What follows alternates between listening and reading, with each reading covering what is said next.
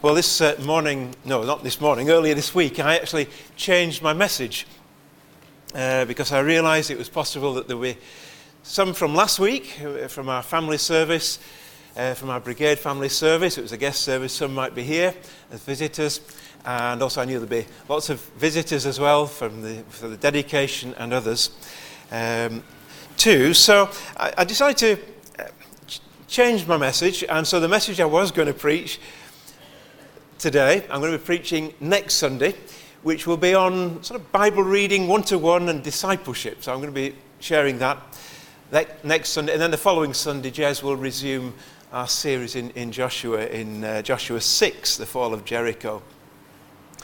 Just before getting on to this morning's message, let me mention next Sunday's message, and just about the one-to-one that I'm introducing. I've talked to quite a few now already. But I'd like August to be a month of encouragement. Our theme, our verse for this year, or verses for this year, speaks of encouraging one another. Let's encourage one another. And I'd love the August month to be a month of encouragement. And what better way to encourage each other than to read the Bible with each other? So I want to throw out, if you like, a Bible reading challenge. And that is to meet up with one other person on 2 occasions in August to read the Bible together. And who you decide, that's up to you, who to meet up with. I'm suggesting it's man to man or woman to woman. Just we'll do it that way, because it'd be good to get to know each other in a different way, perhaps, and perhaps across the fellowship, maybe young and old, or doesn't matter who it is, you decide. And where you meet up to read, that's fine. But I'm suggesting we read 2 passages. So I've put them in the bulletin. They're there on the inside page where it says one-to-one Bible reading month. 2 passages in Matthew's Gospel. And so we're all reading the same passage together. So meet up twice in August. And meet up with another person. Read those passages together. Next week I'll give some helps and tips how to read or how to draw from that passage and what to discuss when you meet up together. So, are you up for the challenge? Whoa, that's 2 people. Praise the Lord. That's great. I hope more than that. I hope you're all up for the challenge. It'd be great if as many as possible did this through that month of August. If you are, can you put your name down on the list at the back in the lounge? Some have already filled in the name, and we're sort of on the go on this. So please do that. If you're not sure who to meet up with, and you're happy, or you prefer me to sort of pair you up with somebody, there's a box just to tick on the sheet there in the back, and I'm happy to do that. Some have already done that on that sheet. So let's make August a month of encouragement. I'll share more about that next Sunday. But this morning, actually, I want to follow on a little bit from what Lucas, our speaker last Sunday, mentioned in the service. And he referred to the fact of the importance of Jesus in history. Even our dating, he mentioned, the calendar system of dating in the West, of course, is based on AD, BC or AD, BC before Christ. AD, it's not after death, as some people think, after Christ's death, but Anno Domini, in the day of our Lord. So if you're born after Christ, you're born, well, we're in 2000, what's the year? 2018 AD, Anno Domini, after Jesus was born. So at the very least, Jesus was a very, very influential, important person. He split history, literally. So I want to ask a question, simple question, important question. Who is Jesus Christ? Who is Jesus Christ? Perhaps even more important, what do you think about Jesus Christ? Who do you think he is? And as part of the message, towards the end of the message, we're going to watch a video of 2 short testimonies of people whose lives have been impacted by Jesus. So it won't be me talking all the time. So who is Jesus? Actually, that's a question that Jesus asked of his disciples on one occasion. And I'm going to read the passage. It's Matthew 16. They'll be up on the screen. It's Matthew 16. I'm just going to read a few verses 13 to 17.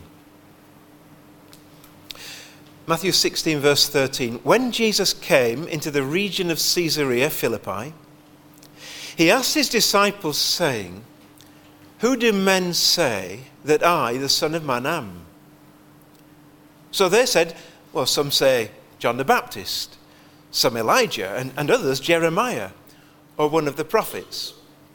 He said to them, "But who do you say that I am?" And Simon Peter answered and said, "You are the Christ, the Son of the living God." Jesus answered and said to him, "Blessed are you, Simon Bar-Jonah, for flesh and blood has not revealed this to you, but my Father who is in heaven."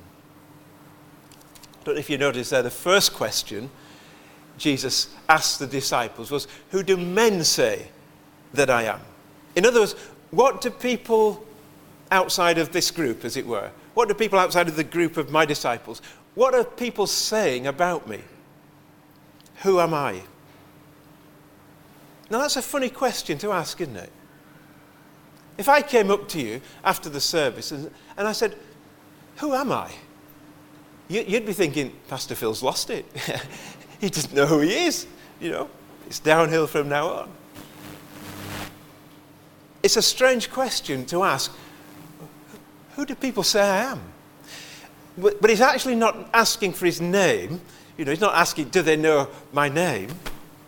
He's really saying, do people know my true identity? Do they know who I really am? And his disciples said, well, actually, yeah, but what people are saying is, some are saying that you are John the Baptist. Some of them are saying you're Elijah. Some of them are saying you're Jeremiah. You're one of the prophets. Now, all of those people were dead.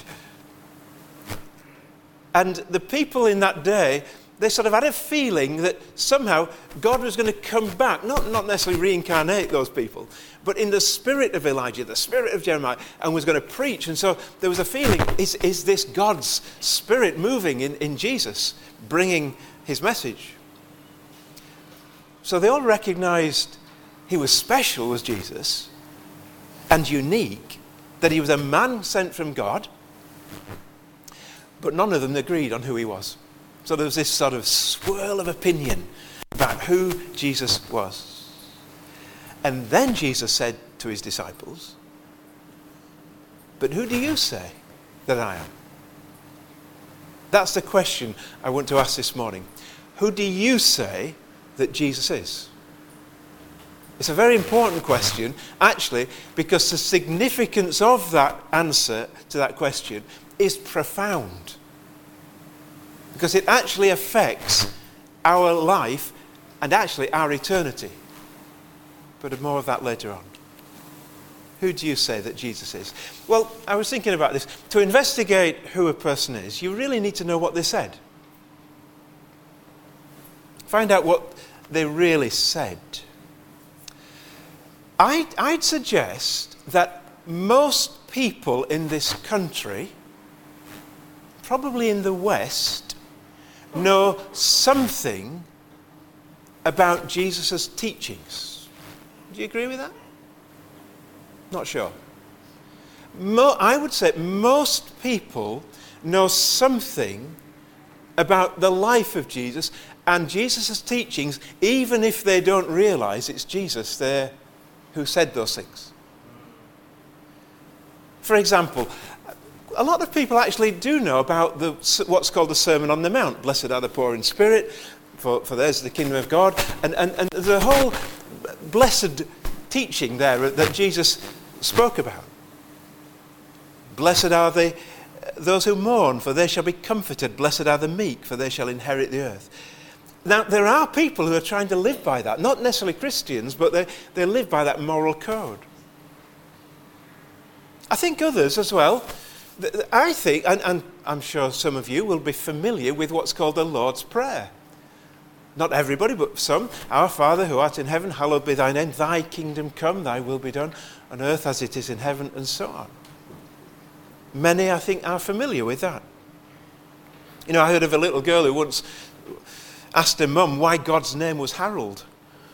And the mum said, I don't understand what you mean, dear. And the little girl said, well, when we pray in Sunday school, we say, Our Father which art in heaven, hallowed be thy name. All right? Well, not everyone gets the prayer right, but it's fairly well known. But then there are other parts of Jesus' teaching that are familiar with people, but they don't realize it comes from Jesus. I think most would know what you're talking about when you talk about a prodigal son. Well, that's originated with Jesus, the parable of the prodigal son. I think most people would know if you talk about a good Samaritan. You know, somebody's a good Samaritan, that saying is very familiar. That originated with Jesus. In other words, somebody who's a good Samaritan goes about doing good, helping other people. But there are a lot of things that people know, but wouldn't know it comes from Jesus. Love your neighbour as yourself, one of the well-known sayings. What about go the extra mile? That came from Jesus. Jesus introduced that thought, going the extra mile. I'm going to change over to this. We're getting a lot of interference. Shall we?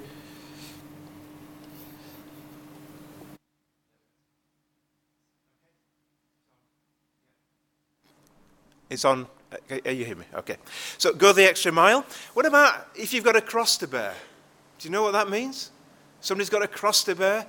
Again, that's the thought that came from Jesus' teaching. Somebody who's really laid down or got really difficult things to carry. Most people know what a doubting Thomas is. It's in our vocabulary, isn't it? Because that refers to one of Jesus' disciples. Most people have heard the phrase, oh, they're the salt of the earth. They're the salt. Really, you know, that person is just so has so much about them. They're just such a good person. They do things. That comes from Jesus. If I say something and nobody takes any notice, you might say, well, that fell on stony ground. That came from Jesus. The parable of the sower. People might say of me, well, his left hand didn't know what his right hand's doing. Okay? That came from Jesus. That's Jesus' teaching in the Gospels. You heard the saying, keep on the straight and narrow. That's from Jesus. All of these things, they're part of our vocabulary, part of our everyday conversation sometimes, they come from Jesus. I suppose most would know what a wolf in sheep's clothing is. Again, that's Jesus' teaching. What about turn the other cheek? Jesus' teaching. Even, you know, we talk about sweating blood and tears here. That is from Jesus' life. Sweating blood and tears, that's what he did. And it's in the gospel. There's so much in the gospels, actually, which has come part and parcel of our vocabulary and of our thinking, of our even of our everyday conversations. But people don't know it. But I think to get to know the real person, you need to know what they said about themselves. Not just sort of their everyday teaching. Like Jesus' teaching was how to live a good life, what pleases God, but then his teaching also was about himself. That's how we get to know really who Jesus was. And this is where it becomes very controversial. Because Jesus said some of the most controversial things you could ever say about yourself. This is where the opinions divide. One of the remarkable things that Jesus said was this: I am the way to God. I am the truth. I'm the truth about God. All that you need to know about God is in me. I am the life. I'm the life of God. If you want life, come to me. If you want the life of God, I am the way, the truth, and the life. Now that's an outrageous thing to say. I wouldn't dream of saying anything like that, but Jesus said it. Jesus also claimed to be the light of the world. So all moral light, the whole spiritual light, he's saying, look, come to me and I'm the light of the world. If you follow me, you'll walk in that light. You won't live in a moral maze. You won't live in a moral mess. You will actually live in the light. Another strange thing Jesus said, I am the bread of life. I'm the bread of life. He said, he who comes to me shall never hunger, and he who believes in me shall never thirst. You know, it is a generally recognized human trait that all human beings hunger for things. Not food, but hunger for something beyond themselves. Even psychologists, psychiatrists, down the years have recognized that there is a deep hunger. Sigmund Freud said this, people are hungry for love. Carl Jung, the Swiss psychiatrist, said that people are hungry for security. Alfred Adler said that people are hungry for significance. And friends, it's to all of those things that Jesus pointed to himself and said, if you come to me, you'll never hunger. I'll satisfy your deepest hunger. I'll satisfy your deepest need. And that's an amazing claim to make. You look around, I don't know, we're in a mixed congregation, all sorts of people, and we'll all have things that we have to carry, anxieties, worries. People have guilt that they carry, fears. This is what Jesus said. Come unto me, all you who are weary and burdened, and I will give you rest. From all those things, all those things that weigh you down, all those things that come into our lives at times, Jesus said, come to me and I'll give you rest from those things. So that's outrageous. Jesus actually didn't say, I've got the answer. He said, I am the answer. Believe in me, trust in me. And then one other thing that I want to mention that Jesus said of himself. I think we all have to face death, don't we? All have to face dying. Jesus said this, I am the resurrection and the life. He who believes in me, though he may die, he shall live. And whoever lives and believes in me shall never die. What Jesus was saying was this, if you believe in me, you will have the gift of eternal life. And you'll die physically, but spiritually you will live forever.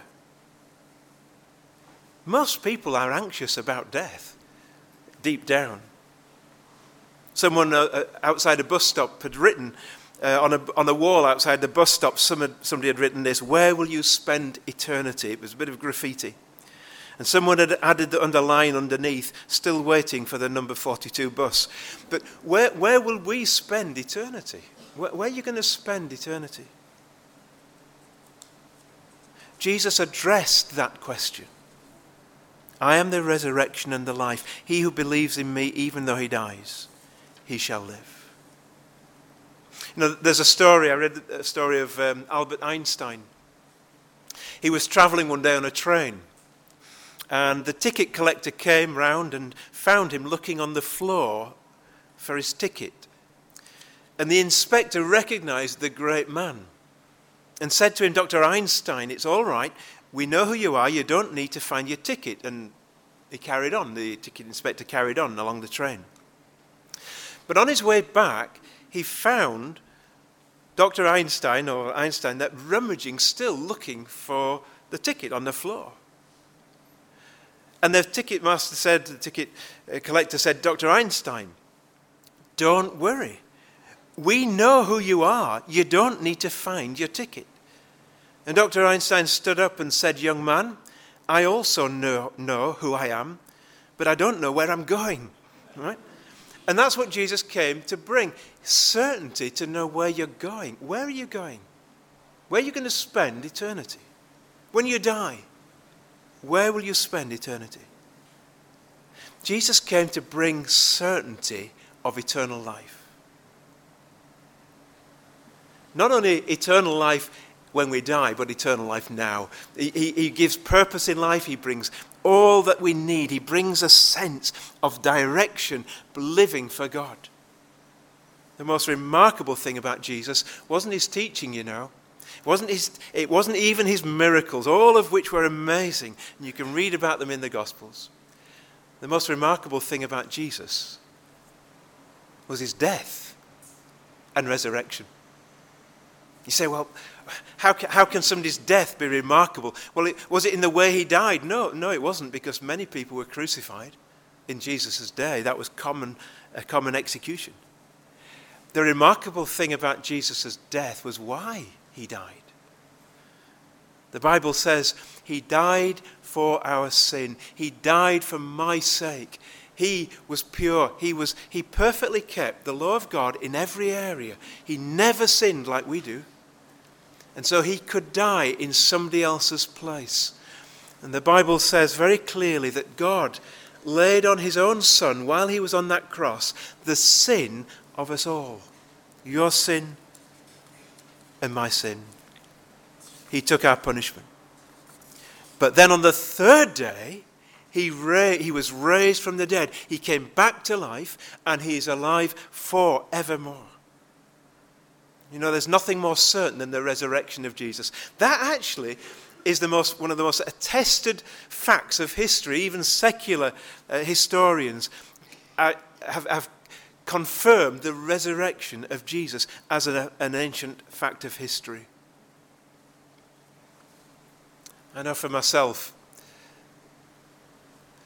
knowing Christ personally, the risen Jesus, is so real that he is more real than anybody else because of what he does in my life. And I know many people could also echo that Jesus Christ is alive today, and he is alive in people's lives, and he is changing hearts. So what I want to do, I want us to watch 2 videos, short videos, testimonies. And these are testimonies of people whose lives have been changed by this Jesus. I've chosen both these, one because they're so different, but also there's a family theme running through them. Both have to do with children on this dedication Sunday, or a Sunday where we dedicated Eva.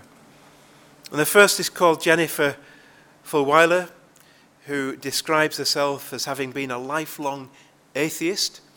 And then we're going to watch listen to the story of somebody else who was totally different to that.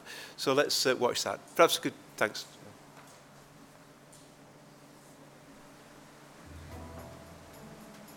My name is Jennifer Fulwiler. I was a lifelong atheist, and I'm now a Christian. I write a blog called Conversion Diary. It's a chronicle of the ups and downs of what it's like to have faith after an entire life of being an atheist.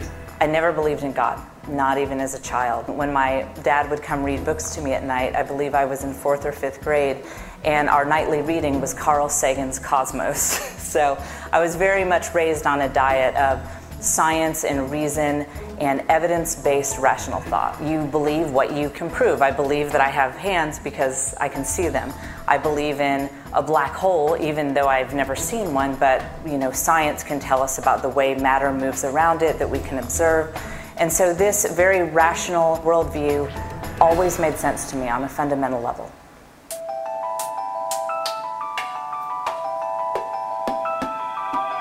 Before I got to the point that I could really start researching faith with an open mind, something had to happen.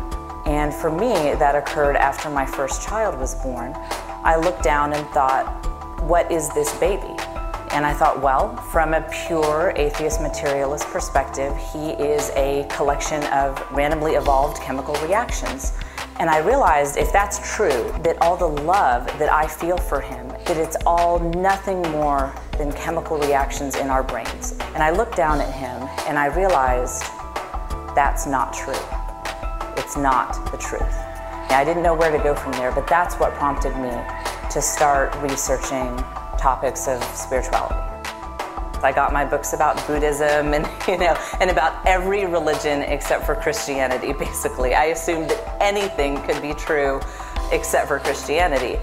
And my husband, who considered himself a non-practicing Christian, said, you might want to start with the one major world religion whose founder claimed to be God. After all, that's a really easy claim to disprove if it's not true. And I thought, well, that's a fair point. I was such a through and through atheist that I have to admit I was ignorant of all these great Christian thinkers. What about Thomas Aquinas? What about Augustine? What about Descartes? I mean, all of these great thinkers throughout history were not only theists, but Christians. And I was really surprised when I actually found these very intellectually rigorous books where people talked about their faith from a place of reason and not a place of emotion. And when I looked at evidence like that on the whole, I started to think something explosive, something world-changing happened in first century Palestine.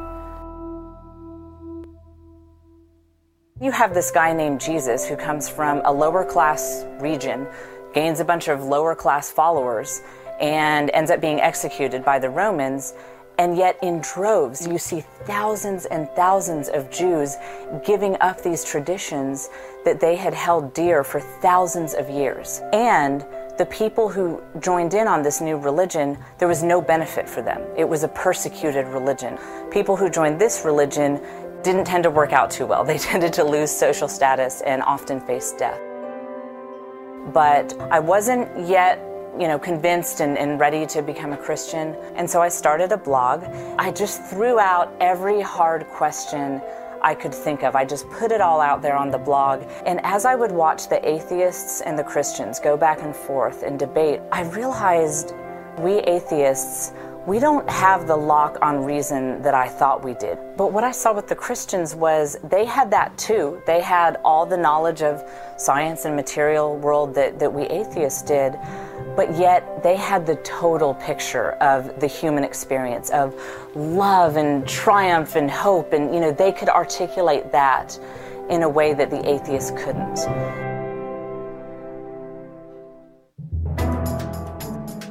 It wasn't until after I had made the intellectual decision to become a Christian that I think I finally believed it in my heart. When I set my pride aside and said, okay, I feel like I'm talking to myself, but Jesus, I want a relationship with you. I want to know you, even though I don't know how to go about doing that. This peace entered my life, this joy, the way my whole being was transformed. There was just no question that this is somebody real. I think that not only am I more alive now that I'm a Christian, but I'm so much more intellectually alive. Finally, nothing is off limits. I can ask questions about science, but I can also ask questions about the spiritual world, and I'm free to really seek the truth.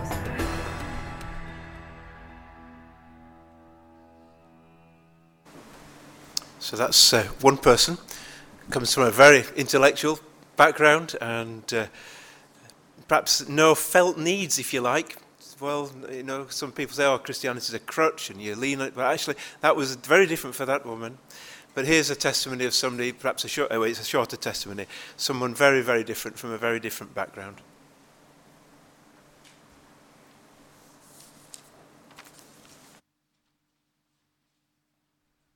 I got in with the wrong crowd. And I started to pinch cars, burgle houses, me and my friends become known as very high-profile thieves, really. I used to carry big knives, the big knives to the smaller knives down my waist, and I was the kind of person where if you pulled a knife out, I would use it. I ended up stabbing someone in the head. I ended up stabbing someone, just missing his heart and going through the top of his shoulder, the top of his chest and his shoulder where he dropped to the floor, and so I was on the run for 2 attempted murders. And then when I went to prison, I had such a hatred for the system, and I couldn't handle being told what to do, couldn't handle prison officers mucking me about. When I went out on association, I got to prison officer and I stabbed him, and then this led to me going into maximum security prisons, being put on CSC, to where they feed you through a hatch in the door. There's no physical contact, so they have to have riot shields and riot gear on. And that was my life for a long, long time. basically, and I just was going from prison to prison, prison to prison. But then I ended up going to Long Lartin in Worcestershire. And when I was in there, I ended up going in an alpha course. Never heard of an alpha course, didn't know anything. And I just remember walking in because it sent me down. I sat down on a chair and I thought, oh no, it's a Christian thing. And we'd just go there every week and I would argue. And the pastor, I remember he come to me. He said, right, I'm going to say a few scriptures first before we pray. And one of them was, no one's righteous, not one. We all fall short of the glory of God. And then he said the verses about Jesus and explained a bit why he died on the cross for sinners and stuff. And then he said, pray. So I started praying. And I said, God, if you're real, come into my life because I hate who I am. And nothing happened. But then, as I was talking to the pastor, I started to feel this energy feeling in my stomach. And it started to raise up and raise up and raise up and raise up. And I just broke out into uncontrollable tears. And I just sobbed. And it just... right there.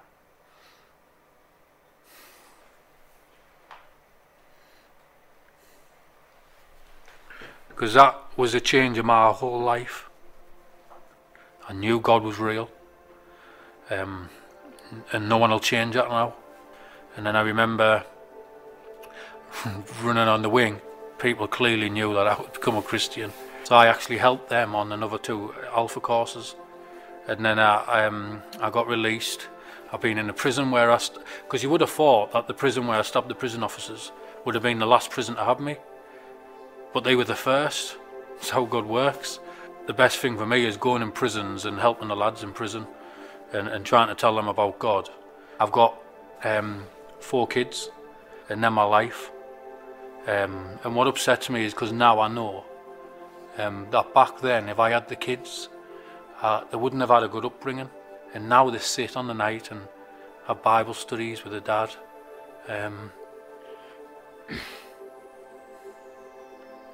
Have Bible studies with a dad, have a life, a beautiful, and my life. And probably my wife and my kids are the best gift, apart from the grace God's given me, is the best gift He'll ever give me. Didn't expect to cry like that. Recovered now.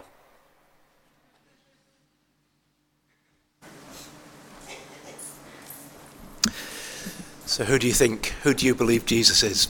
It really does make a difference. It's crucial. But of course, it's not just enough to know something intellectually. If Jesus is who he is and his claims are true, then we can't just ignore them and just say, well, it doesn't matter, it doesn't affect me, because his claims don't allow that, not if they're true. But the question is, how can we respond? Would you respond this morning? I want to give an opportunity. You've heard about the teachings of Jesus. You've heard what he claims to do. Well, if you don't know him as your Saviour and you're not living for him and he's not changed your life, I want to give an opportunity this morning to respond and ask Christ to come into your life. As like the prayers of Jennifer and the other guy, they were saying, I don't even know if you're there, but if you are, I need you. I need you to show yourself. I need Jesus to come into my life and change me. And I'm going to give an opportunity for that. And I'm just going to pray a simple prayer, a very simple prayer. And if you want to echo that prayer to God this morning, do it quietly to yourself. I'll pray it out aloud. It's not a magic prayer. It doesn't make you a Christian, but it's a way of you saying, I'm serious with God. And I want to explore, I want to find this same change of life. I want to be forgiven. I want to know God personally. And if you pray that, God will hear. And that will be the start of a life where you are able to live for God. So would you bow your head and would you, let's all be quiet. And I'm going to pray a prayer as I say, but I'll pray it out loud. If you want to respond to what I've said this morning or what you've heard this morning, then pray this quietly to yourself and to God. as your personal prayer. Dear Heavenly Father, I know that I need your forgiveness. I know that I have sinned and fallen short of your glory. And I believe that Jesus died for my sins and rose from the dead. And I invite Jesus to become my Saviour. I trust in him. And I turn from my sin. And I surrender my life to Jesus. Please come and change my life. And help me to live for God. And I pray these things in Jesus' name. Amen. If you prayed that prayer, or you'd like to know more about what I've been talking about, please have a word with me. You can either say, I prayed that prayer, or I've got a booklet I'd like to give you. It's called 2 Ways to Live, and it will help you understand more of what it means to really let Jesus become your Saviour and how you can live for him, just as those two people are. So if the band would like to come, we're going to sing a song that reminds us that Jesus is the hope. He is the hope of the nations. Jesus, hope of the nations.